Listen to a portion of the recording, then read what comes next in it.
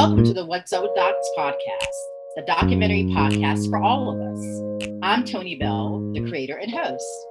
This week's guest hails from the city of Montreal, Quebec, Canada, which is on the unceded territory of the Tiohtià:ke of the Kanien'kehá:ka Mohawk Nation. Kanien'kehá:ka is known as a gathering place for many First Nations, including member nations of the Haudenosaunee Confederacy, Huron-Wendat, Abenaki, and Anishinaabe. In this episode, I speak with Canadian producer extraordinaire Ina Finchman. During our conversation, we chat the nuts, bolts, and knowledge needed to be a great international co-production partner, her work with the Documentary Organization Canada, and the specific steps the organization took to ease some of the stress of the pandemic for Canadian filmmakers. We also chat about some of her most recent work on the films such as Stray, Layla at the Bridge, and The Gig is Up, and her ongoing support of Palestinian filmmakers. For this episode, Ina chose a masterpiece written by her fellow Canadian, Leonard Cohen, Hallelujah. Regarding the meaning of the song, Leonard Cohen said, "This world is full of conflicts and full of things that cannot be reconciled. But there are moments when we can reconcile and embrace the whole mess. And that's what I mean by hallelujah." The song explains that many kinds of hallelujahs do exist, and all the perfect and broken hallelujahs have equal value. It's desire to affirm my faith in life, not in some formal religious way, but with enthusiasm and with emotion. When one looks at Ina's body of work, it is clear that documentary is a medium she has chosen to find meaning and reconcile the many contradictions that we face in life. Here is our conversation, which was recorded in July 2021. When Renelle and I were going over the notes last night for this interview, we were talking about how we kind of had our last supper with you and Claire. And that was like before you escaped back to Canada, before the border shut down. I always call that the Last Supper. And then we kind of had our first supper together too, in a way. Exactly. It's very poetic. It is. So like the beginning of the pandemic and I'm not going to call it the ending of the pandemic, but the continuation of the pandemic, because we are still not out of it. I mean, we all remember where we were in the last few days, like when, March 2020, when everything shut down. Right. Like, what did you do? Mm-hmm. And where did you go? And who were you with? I remember all of that vividly. Me too. Like, I remember my last workout class. I remember like the last person I hugged, and, but also like just that feeling of knowing like, wow, this is really serious. Yeah. I remember leaving LA and, I had gone to Orange Theory on the Friday. And I say that because I know you go there thinking, okay, maybe I'll go to another class on Sunday. And then by Sunday, everything had shut down. And then on Monday, I was leaving on the red eye that night. I had lunch with a friend in West Hollywood, because they still had things open. I walked across the street to Book Soup, because I said, you know what? I don't want to order all my books online. I want to give these guys some business before they close. I bought like half a dozen books, put them in my suitcase. And, by the time I flew out that night, everything had shut down in LA. I did a spinning class. It was Sunday, March 15th. And by the 16th, that was it. But it's interesting because a lot of people, I've been seeing a lot of people kind of think that only because, and this is maybe, I don't know how it is in Canada, but here in the US, because like the responses have been so disparate here in the United States. And because like certain states are the governors of certain states are stupid. So like Florida and Texas, and they haven't really, they're still resistant for whatever reason, because, they don't believe in science. But a lot of people have been in the US have been speculating that we're going to kind of get into this new normal of COVID, of like wearing masks all the time, because so many of our citizens are just so resistant that COVID is real. And there are all these conspiracy theories. Do you find that way in Canada? Because I feel like, at least from what I've heard from the Canadian side, is your main issue is us having trouble getting access to the vaccine. Yeah, well, that's changed. I mean, we're now in July, and we actually statistically or proportionately have more vaccinated Canadians than there are vaccinated Americans. It's just because we don't have huge swaths of the country who refuse to get vaccinated. And that's what's happening in the US. So I want to just know, because we've known each other for a few years now, but I just want to know, like, how did you get into documentary? Like, what was your entryway? I started my career as a journalist, and I had taken one documentary course in college, and I always loved documentary. And, what's so funny is that, my first job was with the CBC, the Canadian Broadcasting Corporation, in television, and I was sent to Labrador, which is a very remote part of Canada near Newfoundland. And there was literally nothing to do.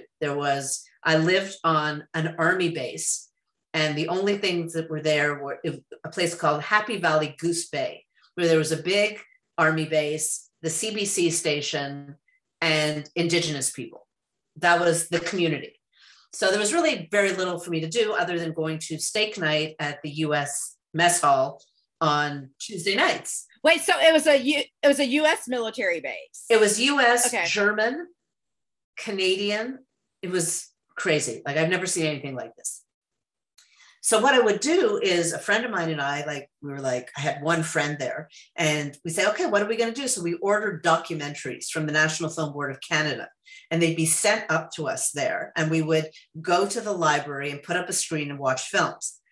So I always had a love of documentary, and coming from, being a journalist, I did a lot of radio documentaries, which they were called at that time, which are now called podcasts, and which were very popular for public broadcasters to do. Even, NPR did a lot of, at that point, radio docs, BBC, CBC. I love the format. And, but I also worked in television. So I worked for the CBC for a few years and then said, you know what, I don't want to work for a large corporation. I'm going to go out on my own. And I joined a very small production company and actually directed my first and produced my first documentary very, very early in my career. I went to the former Soviet Union and did a film for the CBC about a Yiddish theater group whose founder had come from Russia, and she was returning home for the first time in many, many years. And this was, the beginning of Glasnost and Perestroika, and it was crazy. Like, we traveled, myself and the camera person traveled, to Ukraine, to St. Petersburg, to Moscow. It was amazing. So was this when Gorbachev was premiere? Yeah. It had just started. So it was really a very interesting time to be there. So that's how I got started in documentary. And I directed a second film myself, and then decided I don't want to be a director. I want to be a producer. And, before documentary was cool and trendy, and, I don't even want to say lucrative, but people could make a living doing it. I did it. And, I look back on my career and I say, wow, 30 something years ago, I was committed to making documentary, and people were like, that's so sweet, you're making documentaries. They made it sound like it was a hobby, right? Even though, people who worked in public television, there was always a tradition of documentary films. And the National Film Board of Canada, of course, which is one of the largest institutions, public producers worldwide, that did and continues to do, landmark films. So that's how I started in documentary. And I guess it's sort of the quote unquote journalistic side of me that wanted to tell stories and understand the world through the eyes of real people that really, propelled me to work in documentary film. What are some of the biggest changes you've seen in documentary from like when you first started, like, to now? When I first started in documentary, it was really, people who worked in public television and public media that wanted to make documentary film, right? It was prior to CNN. It was prior. I mean, I'm sure HBO came, but they weren't even doing that many. No, yeah, they were just movies. So the biggest change, and even from an audience point of view, I think people always appreciated documentaries that were part of current affairs shows, for example. Like, I grew up in the era of 60 Minutes, where you'd sit with your family on a Sunday night, your parents, your siblings, and you watch 60 Minutes. Now, were they documentaries? Not in the way we understand them, but they were certainly a deeper dive into understanding the world we live in through real people and their stories. So, I think the biggest change, of course, is, the proliferation of the documentary genre, how it's evolved into, multiple kinds of storytelling as well. Like, there's no cookie cutter documentary. And of course, the streaming services, television, premium television that embraced documentary, like HBO, eventually Showtime, CNN, that, started doing, with news and current affairs, and also now embraces the documentary. And I also think, our audiences worldwide truly appreciate this form of storytelling, which I have to say, when I started, I think people who saw documentary really did, but they were few and far between. There was this idea that documentary equals education. So, if you go back and look at who was distributing documentaries, it was the educational distributors. There's a very well-known one in San Francisco, one in New York, and of course, the National Film Board of Canada. The idea was to get these films into schools, community screenings, all of that. So the biggest change is the audience and the access, right, and how we define a documentary as well, which I think is really, really critical. That's interesting that you talk about how the original audiences were schools and the community, because it now seems like filmmakers are struggling or are having to fight to get back to that, particularly the community screenings. When they're working out there, particularly if they're working with a larger streamer or a larger distributor for their distribution deals, and like having to negotiate that. Well, what I find really interesting is how the pandemic has, in some ways, forced us to reimagine how we're getting films to audiences. So, for example, I worked on this film Stray, directed by Elizabeth Lowe, and a film I'm very, very proud of. And I was the executive producer of the movie. I was very involved, aside from some of the final fundraising and finishing, but also really in the distribution. And Magnolia Dogwoof was our sales agent and our UK distributor, and they sold the film to Magnolia in the US. And what fascinated me about what Magnolia did, and I have to say, I feel they did a magnificent job, is they pivoted and they realized, you know what, ultimately, there are niche audiences who will be interested in this film. And how do we capitalize on this moment in time where people are watching movies at home? And they brought on a fantastic impact producer, 360 Communications. And they devised a campaign which was all about reaching out to community groups and interested parties and activist groups. And so X screening in LA would be hosted by this group, and their members would buy tickets. And it was extremely, extremely effective. And honestly, I do believe that we're going back to that because, there's so much content out there. How do you engage audiences who are really going to care about your content? I think they were very smart. And in the context, especially of not showing the film in very many theaters and relying on online screenings via theaters, by the way, I think they really were able to create a campaign that made a lot of sense. So in a weird way, I think this, unless you're making, a big deal with a Netflix or another streamer, I think this going back to the grassroots has been very effective for a lot of films. Right, because that's one conversation I have with filmmakers, particularly who are kind of like new to the grant writing process and who really don't understand like the concept of audience. Because a lot of people, they're new to the grant writing process. When in the audience section, they say, well, everybody wants to see my film. And that's like, no. Because also, if you think about it, like you're not really interested in seeing every big Hollywood blockbuster that comes out there. Like that just doesn't appeal to you, right? There's certain films you want to see, certain ones you don't.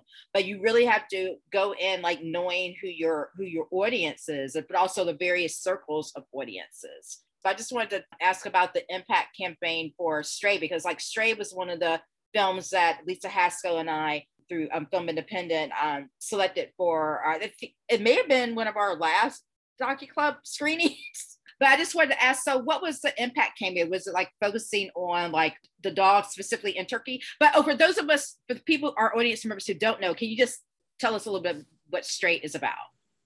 Yeah, so Stray is about stray dogs in Turkey, and we follow, and their relationships with the humans that they encounter versus the other way around, many films that are about humans and, oh yeah, they're animals. This is really from the point of view of three dogs who navigate the streets of Turkey, meet young refugees, and it's a very visually stunning, immersive film from the point of view of these dogs, these stray dogs, and showing that, in a country like Turkey, unlike in many parts of the world, there is a real respect for stray animals. People don't just say, oh, they're strays, we're not going to have anything to do with them. They're part of the fabric of society. I was initially kind of describing Stray as the dog version of Kedi, but Kedi is very, I think it puts equal weight on the relationships between the humans and the cats. But Stray is definitely from the dog's eye view, but also I had the pleasure of doing the Q&A for the Docu Club for Stray, and we really got into the sound design and how they really tried to create a sound design that was like to give we humans a sense of how dogs hear things. So like you are immersed in this world in all these various layers, and it's just beautifully done. So what was the impact campaign focused on? So the impact campaign was really about engaging animal rights organizations, shelters, SPCAs that was the impact campaign, selling them tickets, creating events. Elizabeth, the director, did a number of Q&As. And again, everything was virtual, of course. Right, because it was right about the time of COVID. But it was also interesting, the timing, because I know here in the US, there was a push for people to adopt just because of the crisis that was happening, and they wanted to minimize the number of workers who were working in shelters. It's really a push for people to adopt and foster animals. Exactly. So, it was less about adopting stray animals, but it was more about respecting, the lives of these pets. And, we did a few screenings where you could, less in the United States, but we did a few screenings where you could bring your pets, like in the UK, you could bring your dog to the screening. So listen, I just want to tell you, every time I play Stray on my very large desktop, my dog Dale comes in and he goes nuts.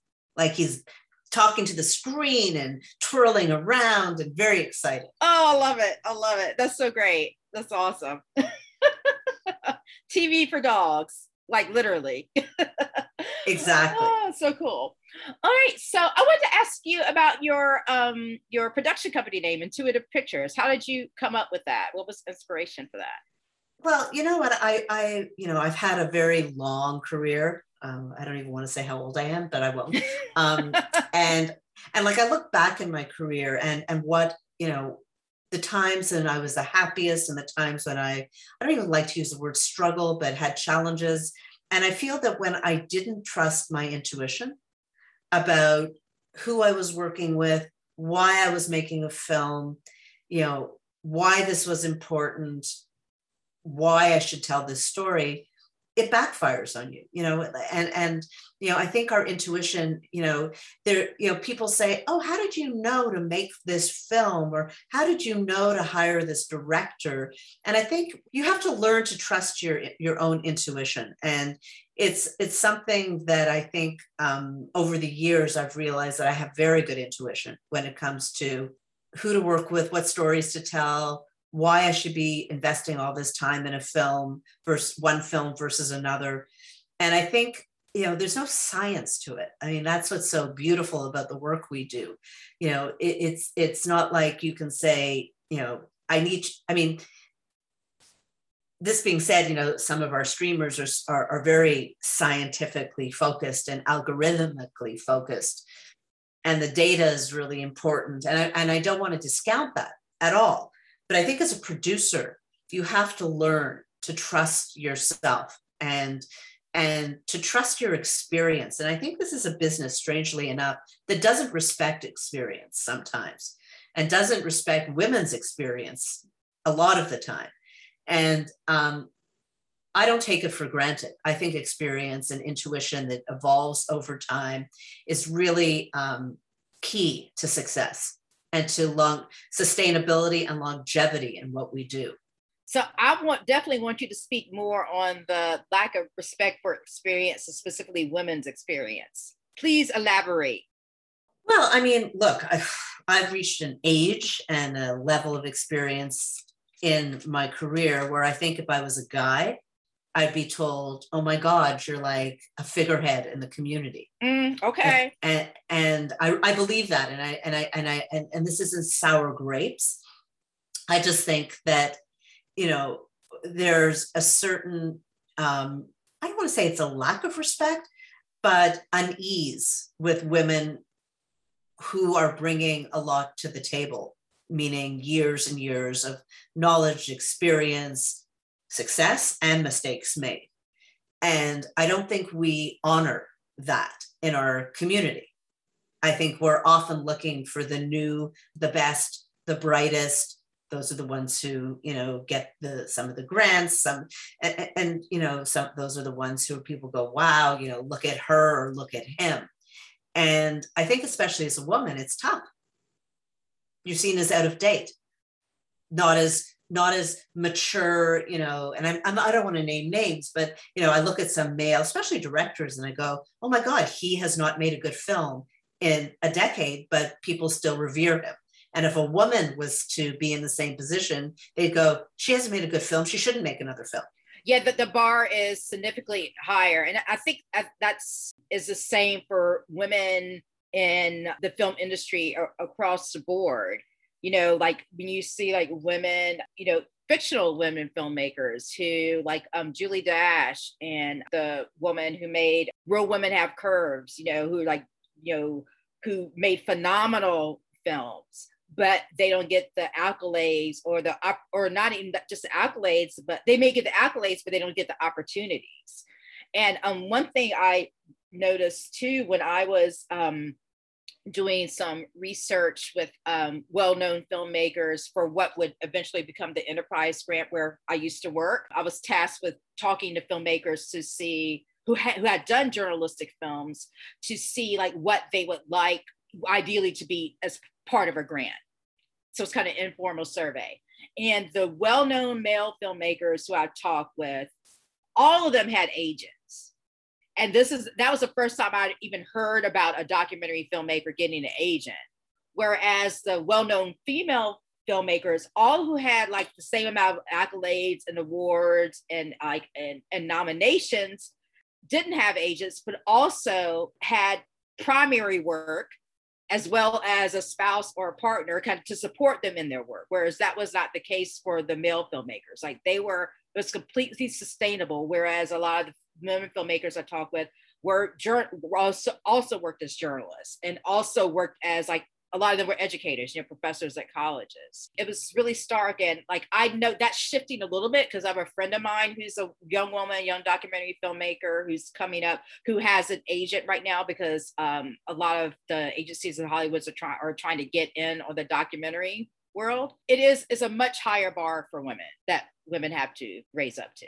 You know, I'm never asked to come and teach at the Sundance Institute. And some of my colleagues who are literally 15 to 20 years younger than me and male are seen as the experienced filmmakers, right? Or experienced producers.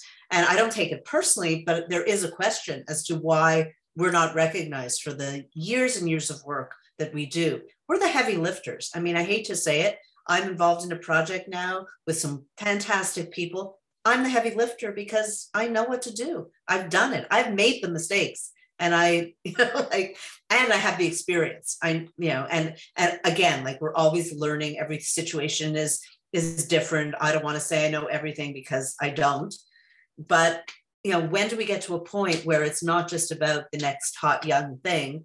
I hate to use that term, or about who's trendy, but really about, who's survived and lived a sustainable life and career and learned from it, and has some knowledge and wisdom to impart. Right. And because it makes me think about like all the money that's been poured into the issue of sustainability in this field. But how there's an interest in talking about sustainability, but there seems to be a lack of interest in giving people specific information on how to be sustainable, or even like celebrating those filmmakers who have been sustainable. So it's a conundrum. Yeah. And I think you'll meet some producers like me who just, not despite, but with our experience, what excites us about working in this business is working with new talent, and is about pushing the medium and not being afraid to push our directors and ourselves to do work that's innovative and interesting, and, calls into question many assumptions. And that's what keeps me going, is that every project has its unique, assets and unique predicament, and I embrace it every time. Well, I've had the pleasure of going to Hot Docs many, many times, and you were kind of everywhere. You are either always you're either like pitching at the big forum, and you're taking meetings for a different film or that film, or maybe two, and then something that you're screening something as well. So often, yes. Yeah, you're like doing these like trifecta roles, So it's just really you are out and about. I am, I have to say. And I'm still very excited about the work that I do. People say, oh, like, are you going to retire in 10 years? I'm like, I don't think about retirement. No, because if you love what you do, then it really doesn't. Well, I guess most of the time it doesn't feel like work. Sometimes it can feel like work, but but also this is a career that you could keep going. You don't have to retire as a filmmaker. No, certainly not. All right, so I'm going to get into the film that we first met on, another DocuClub alum, Layla at the Bridge, directed by Elizabeth Mirzahi and her husband. And I don't want to mispronounce. What's her husband's name? I don't want to mispronounce it. Gulistan, yes. And they actually live here in LA. So how did you become aware of that project? Well, it was one of these really fortuitous situations where a very good friend of mine living in LA at the time called me up and said, hey, there's this project. They've been struggling to raise money for many years. It's pretty much all shot. They've been selected to Hot Docs deal makers. They really need, a producer. They're just, they've been working with all kinds of people, editors, and gotten a bit of money here and a bit of money there. And why don't you go meet them? And so I went to their apartment in Hollywood, and Alyssa had I think her daughter Miriam at that point was literally a month old. Like baby Mary and I hung out a lot at Getting Real, and now she's 5 or 6. It's yeah, exactly. So she's sitting there holding her baby, and she shows me her trailer, and it's clearly a very interesting film. And I started to ask her questions, and I said, and what about this? And what about that? She says, yeah, I have that footage. I have that. And I looked at her, I said, I'm very happy to come on board to help you raise money, but we have to recut this trailer because it's really not capturing the incredible film that you've shot. And they had worked with an editor, a very well-known editor, and things didn't work out with him. And, sometimes people just don't communicate properly. I mean, I think that's what happens, and it's just not a right fit. So Alyssa and I sat down for a few hours, and she did the editing, and I just said, let's move things around in this trailer. Let's, tell this story that reflects what you have. And then we went to Hot Docs together, and I sold the film to many places, all over Europe, eventually to NHK, got They got another grant for them through Tribeca. I mean, it was amazing. Brought on a really good Canadian editor, a wonderful woman by the name of Andrea Enriquez, who worked with Elizabeth and Gulistan, mostly Elizabeth, cutting the film. And she came to LA for 6 weeks, I think it was. Then Alyssa came to Montreal for about a month. And then we got into CPH dogs and hot dogs and Locarno, and the film had an amazing festival life.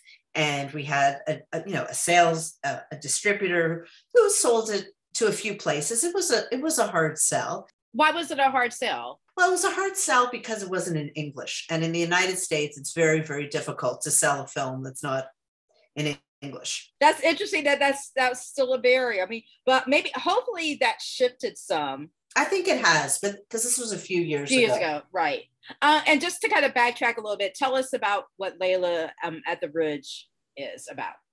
Layla is this amazing woman in Kabul who, as you can imagine, because of the quantity of opium in the country, there's a major problem with addiction. And part of the issue with addiction is even if people get off of drugs, then there's no work. And how do you lead a productive life if you can't even afford to do so? So Layla created an addiction center for these addicts and a restaurant where they could work at once they'd gone through her program. And it was based on the 12-step program. So it was based on that. And her brother, who also works at the shelter, had gone through this program very successfully. So the film follows Layla and like her efforts to keep this incredible organization alive, despite the fact that nobody in the government understands what she's doing. Nobody wants to fund her. And also her relationships with these men and a few women who she's basically literally pulls from underneath this bridge, very well-known bridge in Kabul, and brings them under her wings. So Alyssa and Gulistan followed her for a few years and some of the people she was treating. And that's the result of this film. So it's really quite extraordinary, the trust and the access they had to Layla and her entourage. And Layla is, she's like a complex character as well, because if I remember correctly, there are scenes in the film where like she's with her family and who are, am I remembering that correctly? And they are there, and like she kind of like not necessarily questioning the work that she does, but I think it's something that comes up in a lot of films about women who are activists. Because I think there was something that came up in the film, in Dolores, the film about Dolores Huerta, about these women who are so devoted to these causes that sometimes their family maybe like feel like slighted in a way. Yeah, I mean, I think it's really a question of, Layla's daughter and son lived with her mother-in-law, but not in Afghanistan, in Iran. So in one moment in the film, her daughter comes to visit her. And it's very moving because her daughter sees that Layla is not just a mother to her, but she's really a mother to all of these addicts who, so this is the complexity of her life. Like, has she, where have her priorities lie? Right. Which I think is something that, I mean, on a micro level kind of speaks to the struggles of like women who engage in like any kind of work, exactly. like family versus work, and like how fighting, whereas like men aren't called to like make choices. They're not called to make those choices, right? Yeah. Exactly. Mm-hmm. Mm-hmm. Exactly. Yeah. Okay. I mean, she came to Hot Dogs for the screening. Oh, she did. Oh my goodness. I didn't realize that. Oh, wow. And we had a little benefit for her. And then she came to Locarno, and that was pretty remarkable because they did something fantastic. They screened the film. Then anyone who wanted to come to a Q&A with Layla and a few other people, they actually invited them to this restaurant very close to the cinema where everyone had a box lunch and could just sit there and eat and listen to Layla and the people on stage. It was really quite something. So she had some good experiences with the film itself. I want to get into the whole conversation of co-productions, because in the US, as a lot of people know, there we don't have any formal co-production treaties with like any countries, whereas it's co-production treaties with Canada and with European countries, and also with some Asian countries are pretty much the norm. So I want to ask you, like, what are some of the differences between, because these treaties aren't in place here in the US, what are some of the differences in working in Canada and the US, or with like European-based filmmakers? Well, I mean, one of the biggest differences is, I mean, and of course, this was a response to the fact that we had this behemoth, south of us called the United States, who could afford to make, 5 million films when we could afford to make 500, that we needed to set up a structure that kind of ensured cultural sovereignty in Canada, meaning that our cultural industries would be protected, our artists would be protected, that they would have access to funding and a voice on the world stage. And many European and other countries felt the same way. And how do we, the notion of collaboration and finding an infrastructure for these co-productions has been part of the history of our industry for many, many years. So we have treaties, official co-production treaties with practically every country in Europe, with a few countries in the Middle East, countries in Africa, Australia, New Zealand. Some are used more than others, of course, because there's cultural compatibility and da da da da da. But this has existed for a long time to allow us to bring together creators and production teams and support each other's work. So it's very advantageous in the sense that, money that's, designated in Canada in the context of an international co-production can be used with that other country to build a budget and a creative structure that is a lot more robust. Right. So how does that come into play when you're trying to determine like what your role is on a project? I mean, I know you work primarily as producer and EP on projects, but as far as like the contracts are laid out, and I mean, I don't even know if you want to go into like how money is distributed, like how well, a co-production is a very simple formula. I mean, it's not simple, but the formula is quite simple. You have an overall budget, and let's say the overall budget is $1 million, right? And the producers from both sides of and it could be 3 producers, but let's say for these purposes, it's a French producer and a Canadian producer. You look at the overall budget and you say, okay, I can bring 600,000 and I can bring 400,000 Canadian, because in Canada we can get, the CBC is committed and the Canada Media Fund comes in with that, and we're going to apply to SODEC, the Quebec Funding Agency, and Rogers Documentary Fund. And then on the French side, they say, well, Arte is going to put in this, and then we'll get the CNC. So you figure that out in terms of, what the budget can be, what the spend is going to be on either side, who's going to pay for what. And then there are rules, right? Like if it's you have to have what are called key creatives from both countries, and they have to be reflective of what the budget split. So, you can't, for example, and people often come to me and I'm always like, okay, I have to explain this to you. You can't do this. You cannot have your director, your writer, your cinematographer, your editor, all in one country.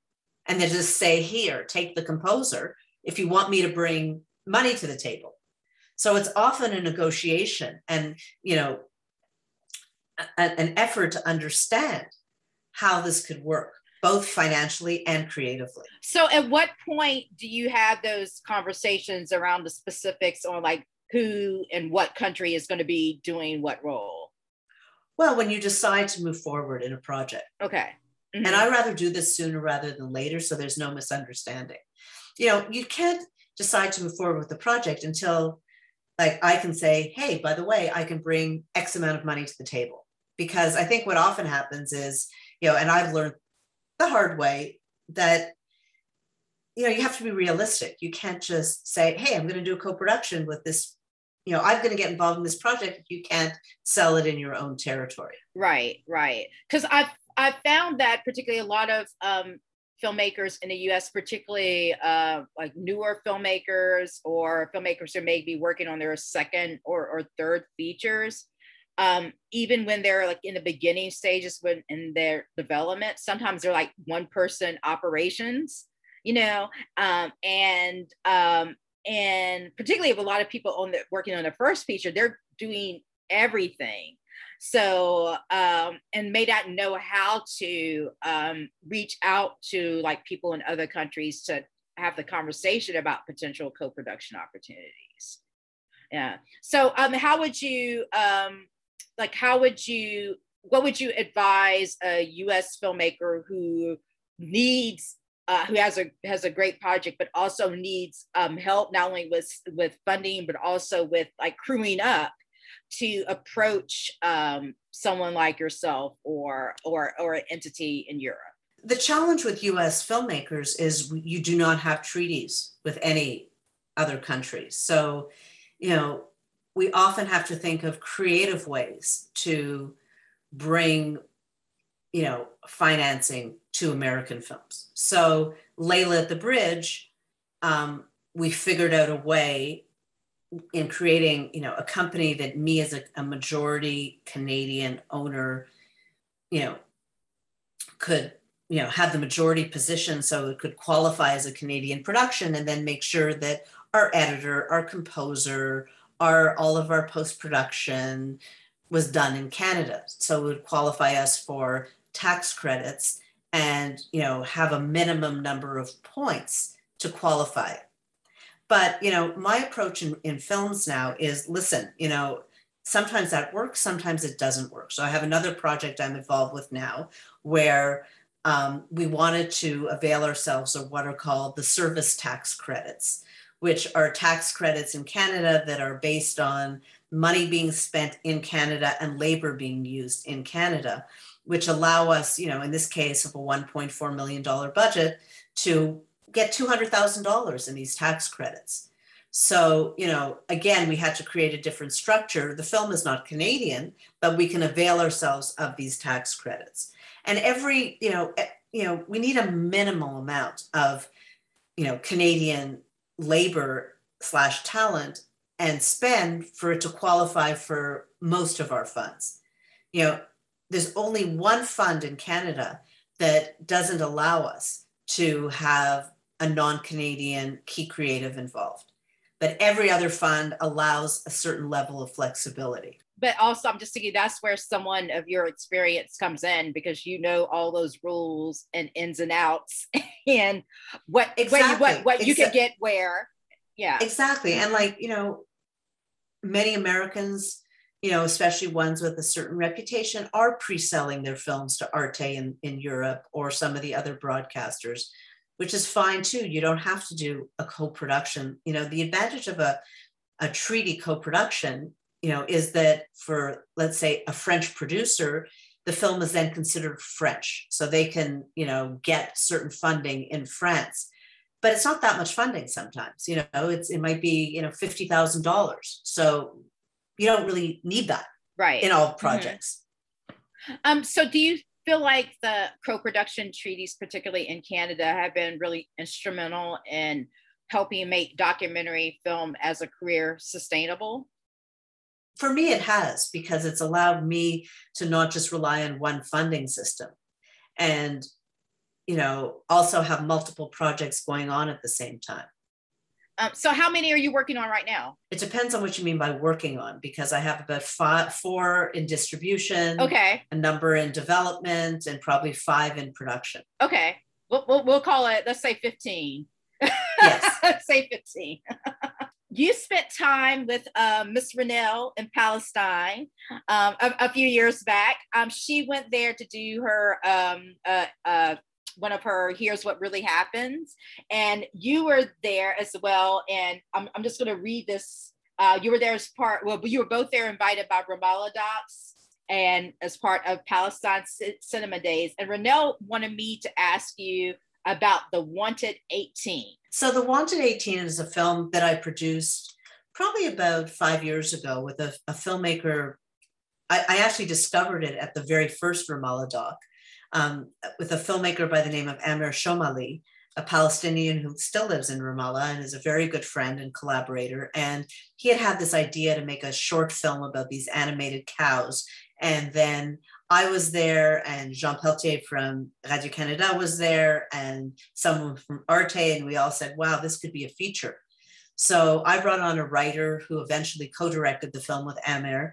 And it's a story of during the first Intifada, there were a group of Palestinian activists who decided that the only way to really, I mean, they were pacifists, right? And the only way to really, show what they were about was to be self-sufficient. So they created and built their own dairy farm in Palestine. And the Israeli military commander in the area decided to shut it down. So they went into hiding with the cows and continued to make milk and dairy products for the next year or so. And the film itself is told from the point of view of, a documentary, interviews with these amazing activists X number of years later, and the animated cows who ended up in the middle of the first Intifada. So it was, it's an amazing film, and Amer is a wonderful director, and we're working on another project right now called Theft of Fire, which we pitched at CPH Docs and then at Hot Docs and at Qumran. And we actually pitched it a bit at when Ronel was in Palestine as well.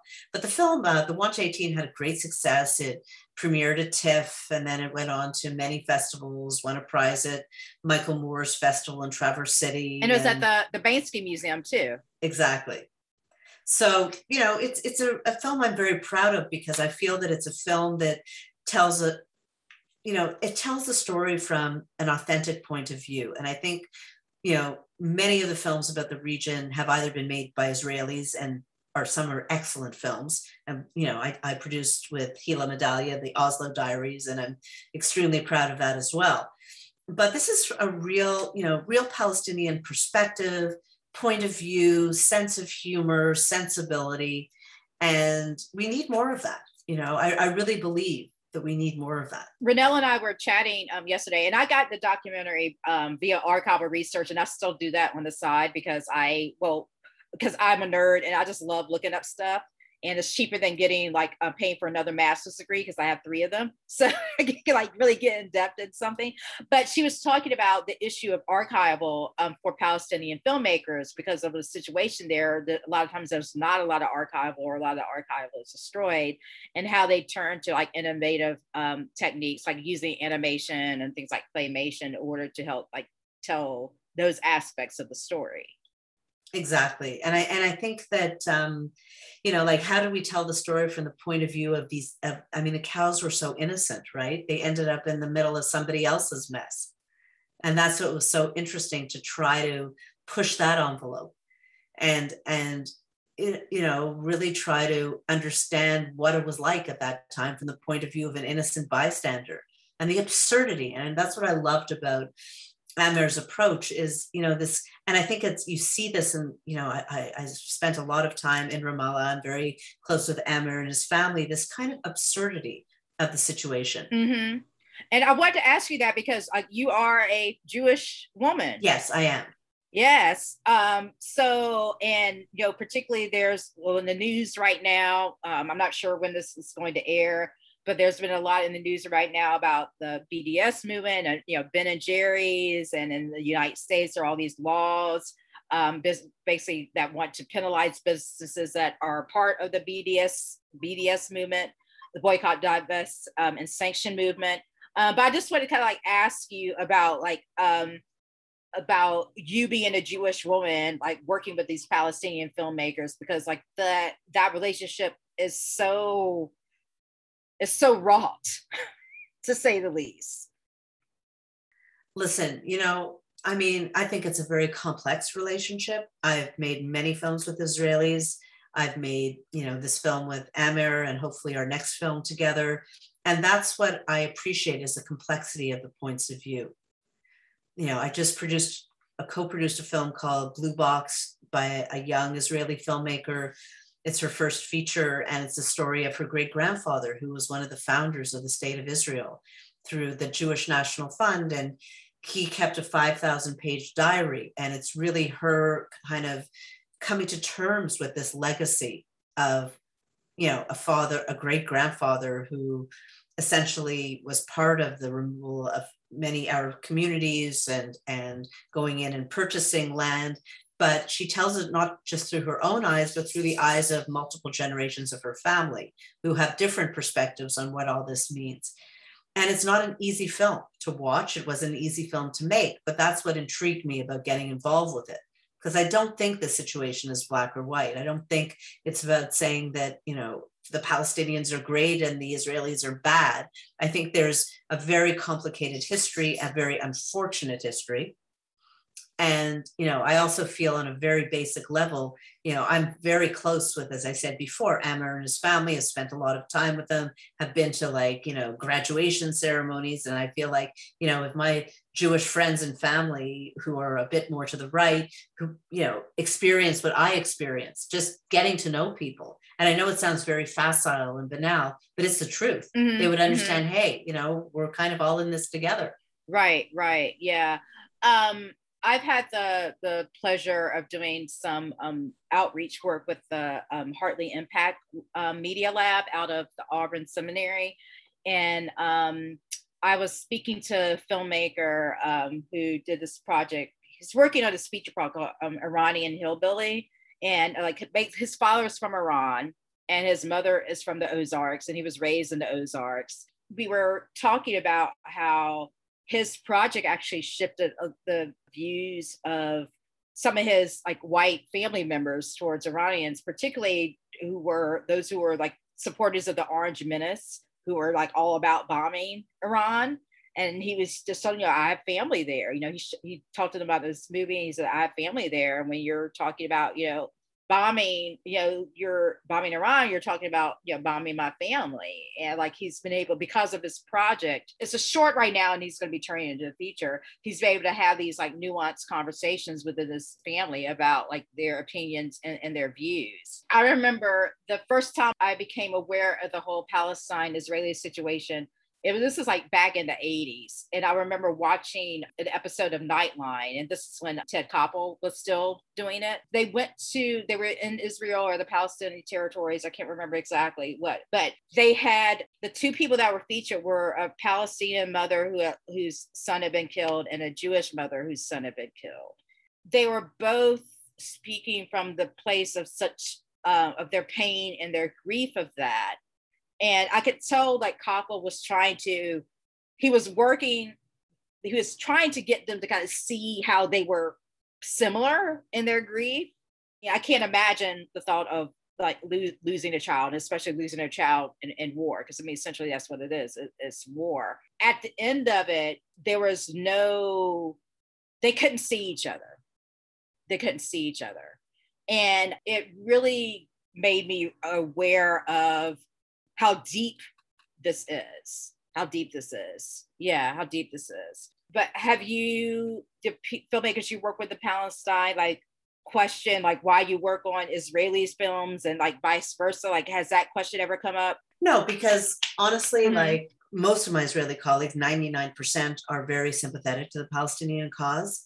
And my Palestinian filmmakers, have seen the kinds of films I've made with Israel, like the Oslo Diaries, and they really like the perspectives and appreciate the perspectives of those films. But at the same time, when, after the Wanted 18 or when we were at TIFF with the Wanted 18, the Jerusalem Film Festival was begging me to show the film there and in Jerusalem. And I knew that we couldn't, my Palestinian colleagues said, no, we can't do this.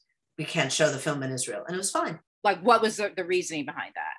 Well, it's very basic. They don't, yeah. Mm-hmm. Because of the situation between Israel and the Palestinians. Right. They don't want to recognize. It's deep. It's very deep. Amer and I are still working together on a pretty major documentary right now, as I mentioned before. Tell us what it's about. It's kind of a hybrid film. the fictional side is a Palestinian artist decides to reclaim some of the Palestinian art and archaeology that's been taken over the years by soldiers and others who've been in the territories.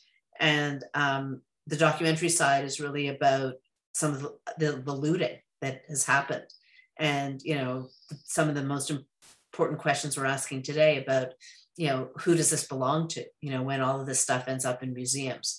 And I think it's, it's not just Palestinian archaeology and art that's ending up in different places, but it's something that's happening everywhere in the world. Yeah, because there's been a lot in the news, I would say the past 2 or 3 weeks, about museums returning items to people like around the world. Like I think that recently happened to the US returned some stuff to Iraq, and there's been particularly here in the US, like museums are returning things to Native American communities and indigenous communities. So now I want to talk to you, Anya, about your work with the Documentary Association of Canada, because I know you are on the board.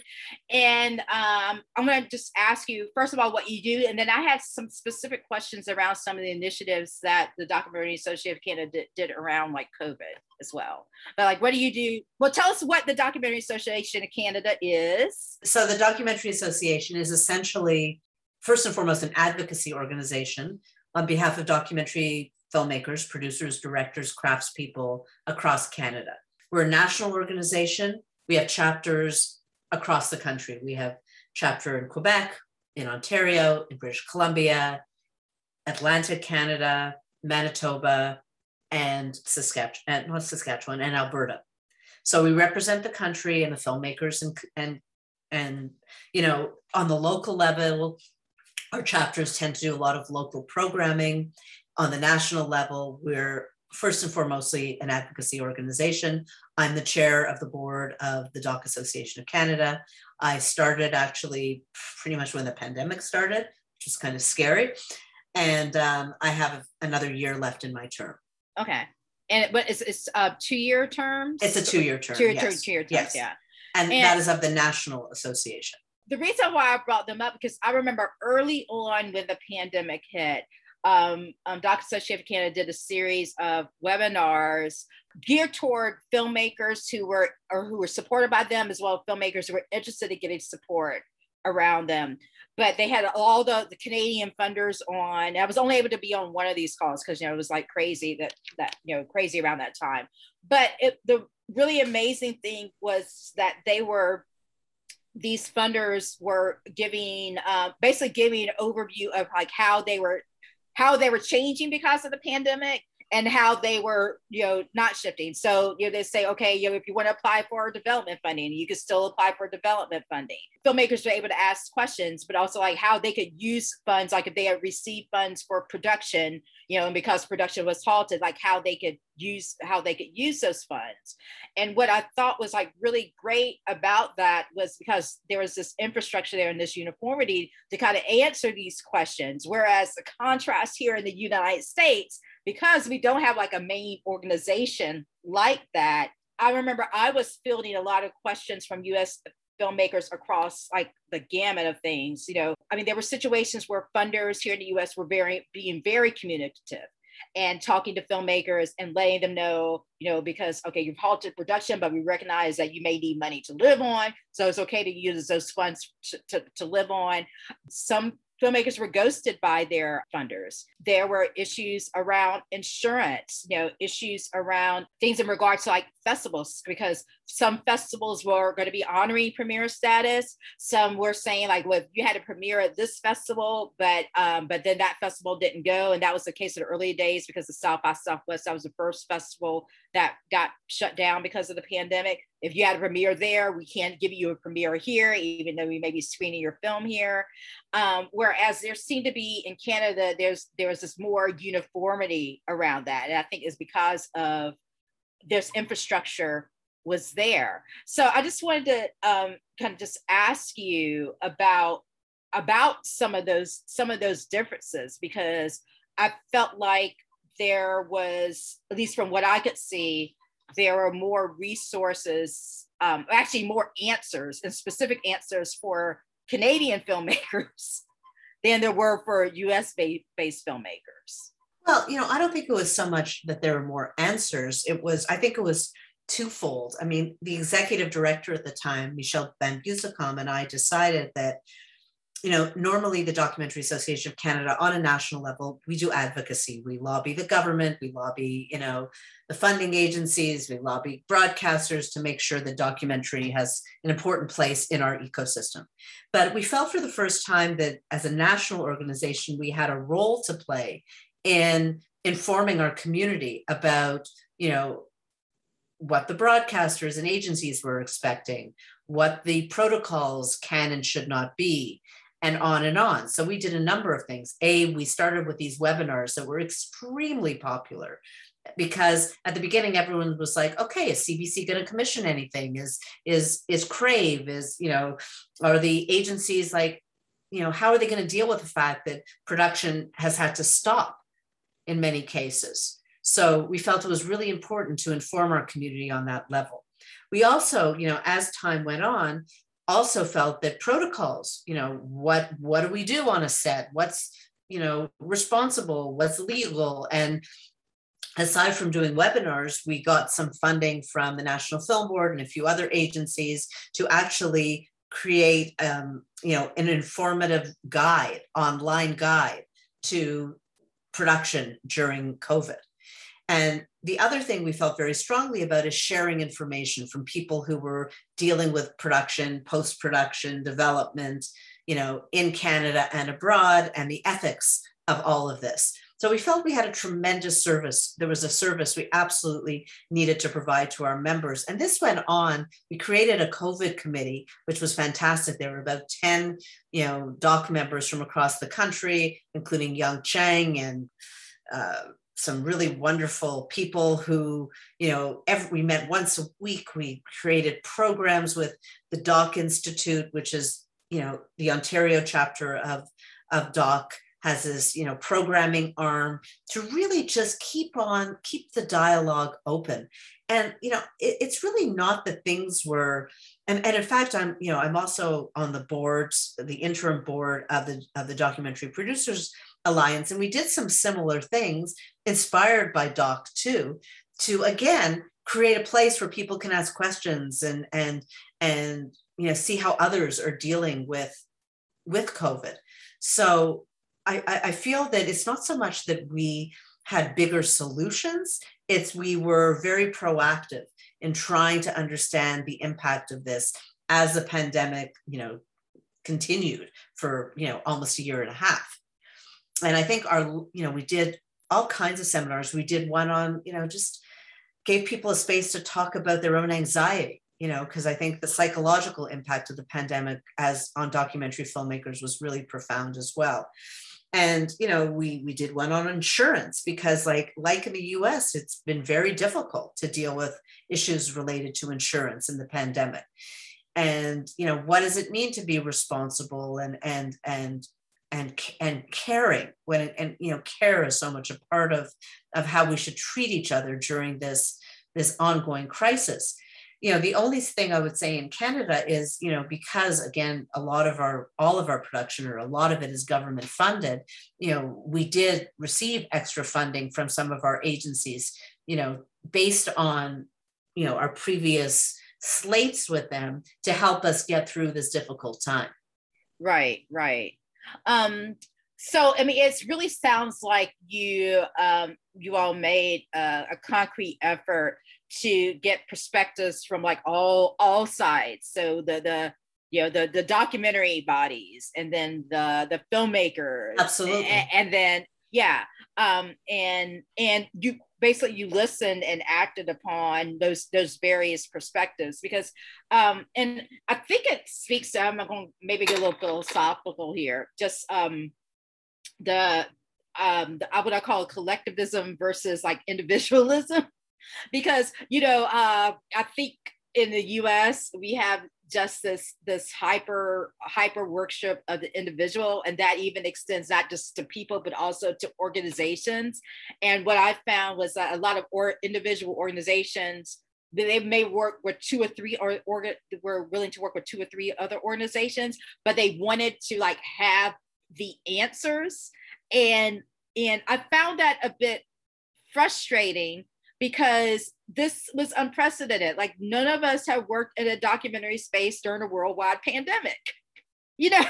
And what I found like most effective was something that I did where I worked was we did a series of listening sessions, what we call listening sessions with filmmakers who were supported by our programs, either fiscal sponsorship or grantees or DocuClub alum, and where people could really talk about, first of all, talk about the issues they were dealing with, but also how they were coming up with solutions. So people who still wanted to continue to shoot were trying to figure out how to shoot remotely, like, and sharing like that, those concrete informations, like what you could send to, what type of equipment was easy to send to a protagonist to do, you know, interviews, how to record interviews over Skype if filmmakers wanted to continue in that way.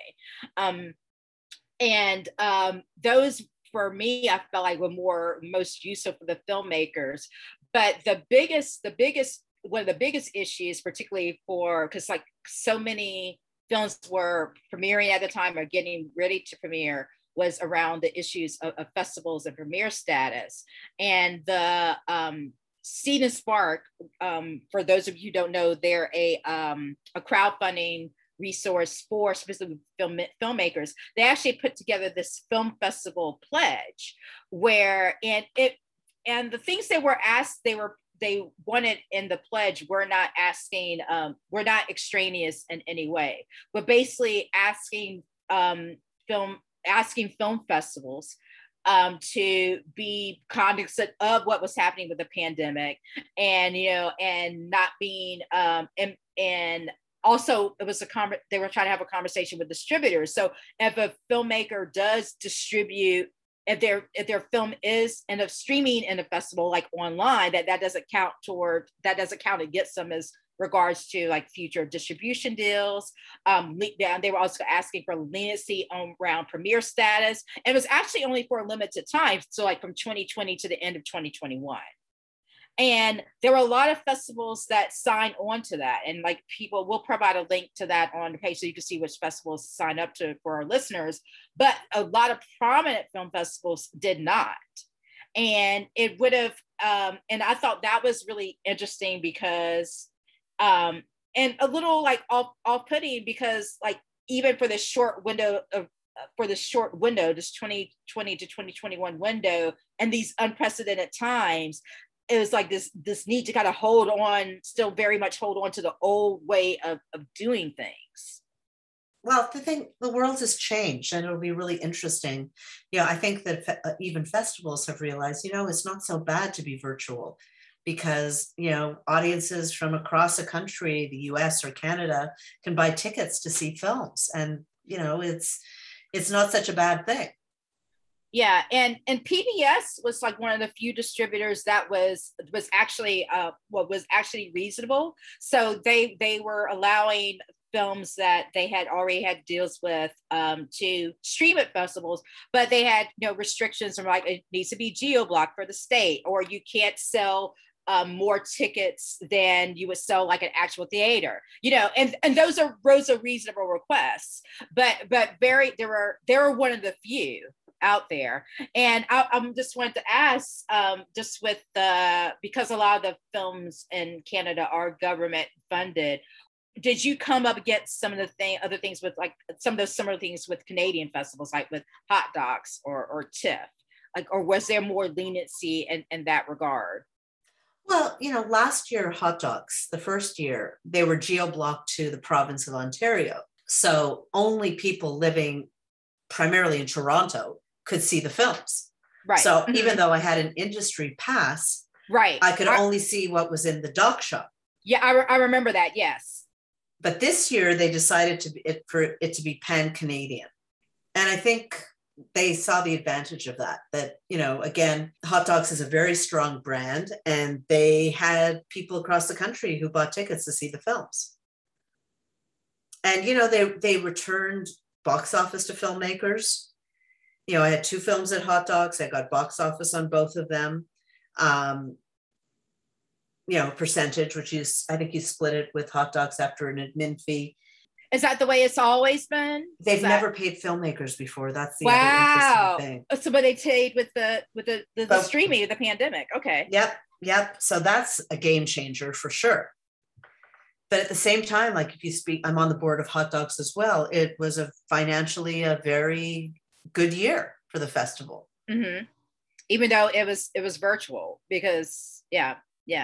But also the virtual aspect also brings up the question of accessibility as well, because not everybody can get themselves to a theater for whatever reason, and it looks like, this is like potential for like additional revenue from people who may not be able to like navigate, physical spaces like other folks.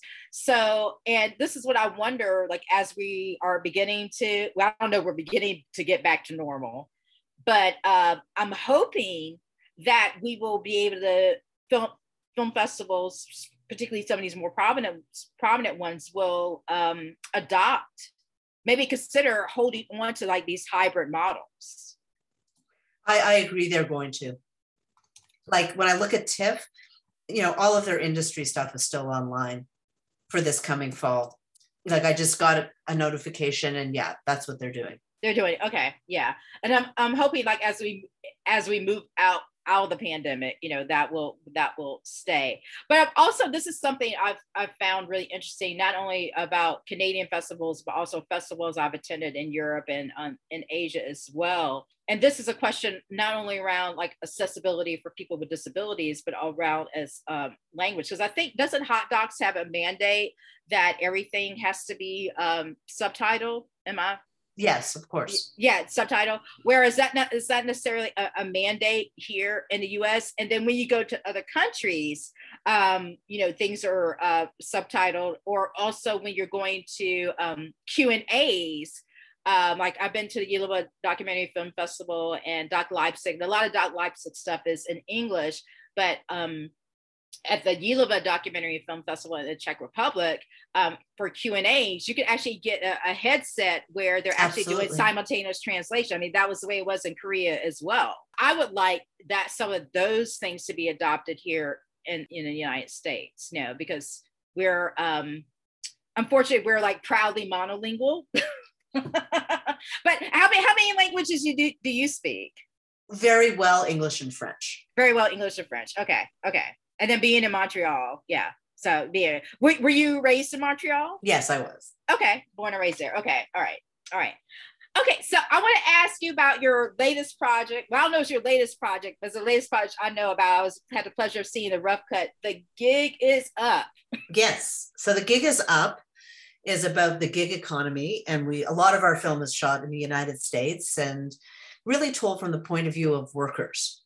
And we had our world premiere at CPH, then we went to Hot Docs, we were at the Boston International Film Festival, Melbourne, Doc Edge, and coming up soon, Edinburgh. And the film will be released by Gravitas in the US on October the 8th.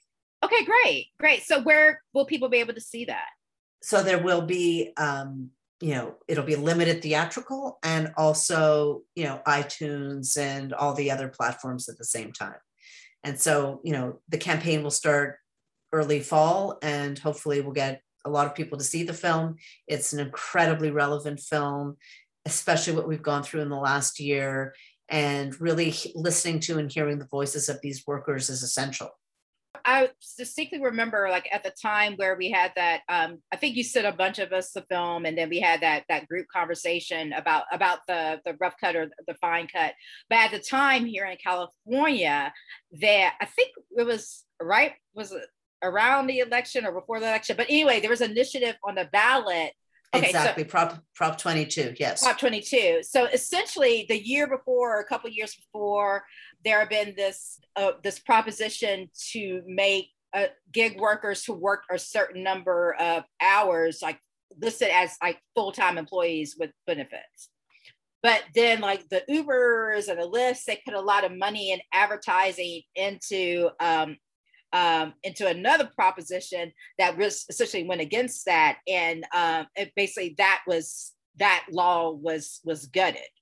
But at the time when I saw the film, it was this was still ongoing and it had not been decided yet. I wanted to ask you specifically about what are some of the impact campaigns you're having around the film, because early on in the pandemic, there's worldwide, there was a celebration of essential workers, and like those people who worked in the gig economy were put into that category as well. But now it's going kind of quiet. So I wanted to ask about your impact campaign around the gig economy, particularly like how it pertains to getting support for these workers. Yeah, I mean, we're just starting that, and I'm hoping to bring an impact producer on board in the next few weeks. And the idea is to, collaborate with groups that represent workers, and not necessarily unions. There's many groups in the United States, local and national, Gig Workers Rising, who really represent the voices of these workers and really get them to be at the forefront of the conversation about what they're facing. So, screenings with representatives, screenings and collaborations with associations, including some unions probably, as we roll the film out in the United States are key to getting this, issue discussed. Op-ed pieces, hopefully, podcasts, you name it. Yeah, I could see a podcast. Me too. Have you thought about doing that? Like, I was thinking like a podcast with like gig workers of different stripes, who work in different, like Uber drivers, or even like I had a past career as a licensed massage therapist, and at one point I was like working for like a couple apps. I was like married to my phone. Yes, well, that's waiting for that call. The film. Yes, the anxiety of that. Yeah, the anxiety of that. But what are some of the issues that your film addresses? I mean, obviously, what are some of the specific issues around like the gig economy that the film addresses? Well, having, the biggest issue, of course, is having, for lack of a better word, a labor code that protects the workers. I mean, that's essential for sure. And, other issues like, normally in a normal work situation, you have an employee and a boss, and there's a real protocol for evaluating the work of an employee. And with these apps, it's, aside from algorithms that determine things, it's also the whole rating system. I know someone who's a gig worker who, someone wrote him a bad review and it nearly tanked his whole work life. I actually had that happen to me. Because sometimes when you're doing massage, men can be inappropriate, and I was working on this client and he kept shutting me down, and he gave me a bad review. And luckily, they were able to take it off because I explained what happened. So I did have some power in that. But a lot of times, those reviews are essentially become the law. They become your badge, and you can't do anything with it. All right. So we are near the end of our time. So we always like to give our guests the last word. So whatever you want to say. I don't want to pitch more of my own projects. I think you've heard enough about them. I haven't, I don't want to take up anyone's time with that. I just want to say that I think that the work of a producer in documentary is a creative role. It's a filmmaker role. And I think that it's really important that our industry recognizes this work. We are multi-talented people in the sense that we have to deal with everything from numbers to marketing a film, to making some important creative decisions with the directors. And I think it's one of the most interesting jobs in the world. I think we have the opportunity. Every project brings new joys and new challenges. Every creative collaboration brings something unique and special to not just to the screen, but to our own lives personally and professionally. And I just encourage everyone to support and respect this work because it's, producers are filmmakers, and we are very much an important part of the ecosystem. And, as someone who's been doing this for, almost 30 years, I have to say that it's still a joy for me. Not that it's not without its challenges, but I really salute the men and women who have taken on this role in documentary filmmaking. Hats off. What an incredible conversation. And thanks so much to Ina for going into so much detail on co-productions. Ina dropped so much wisdom, but mainly to trust your intuition when deciding the projects you take on and those with whom you want to take on the journey with you. And in conversations on sustainability in the field, it can only benefit us all if experienced women filmmakers like Ina and so many others are showcased. Particularly filmmakers who are not only willing to share their stories of success, but who are willing to acknowledge the lessons they've learned from making mistakes. Centering people like Ina, who give specifics on how to navigate the documentary field, can also do so much to improve transparency. Thank you so much for listening today. And if you like this episode, share it with a friend. Please remember to rate, review, and subscribe on all your podcast platforms. When you give us that 5-star rating, it helps to make people more aware of our podcast.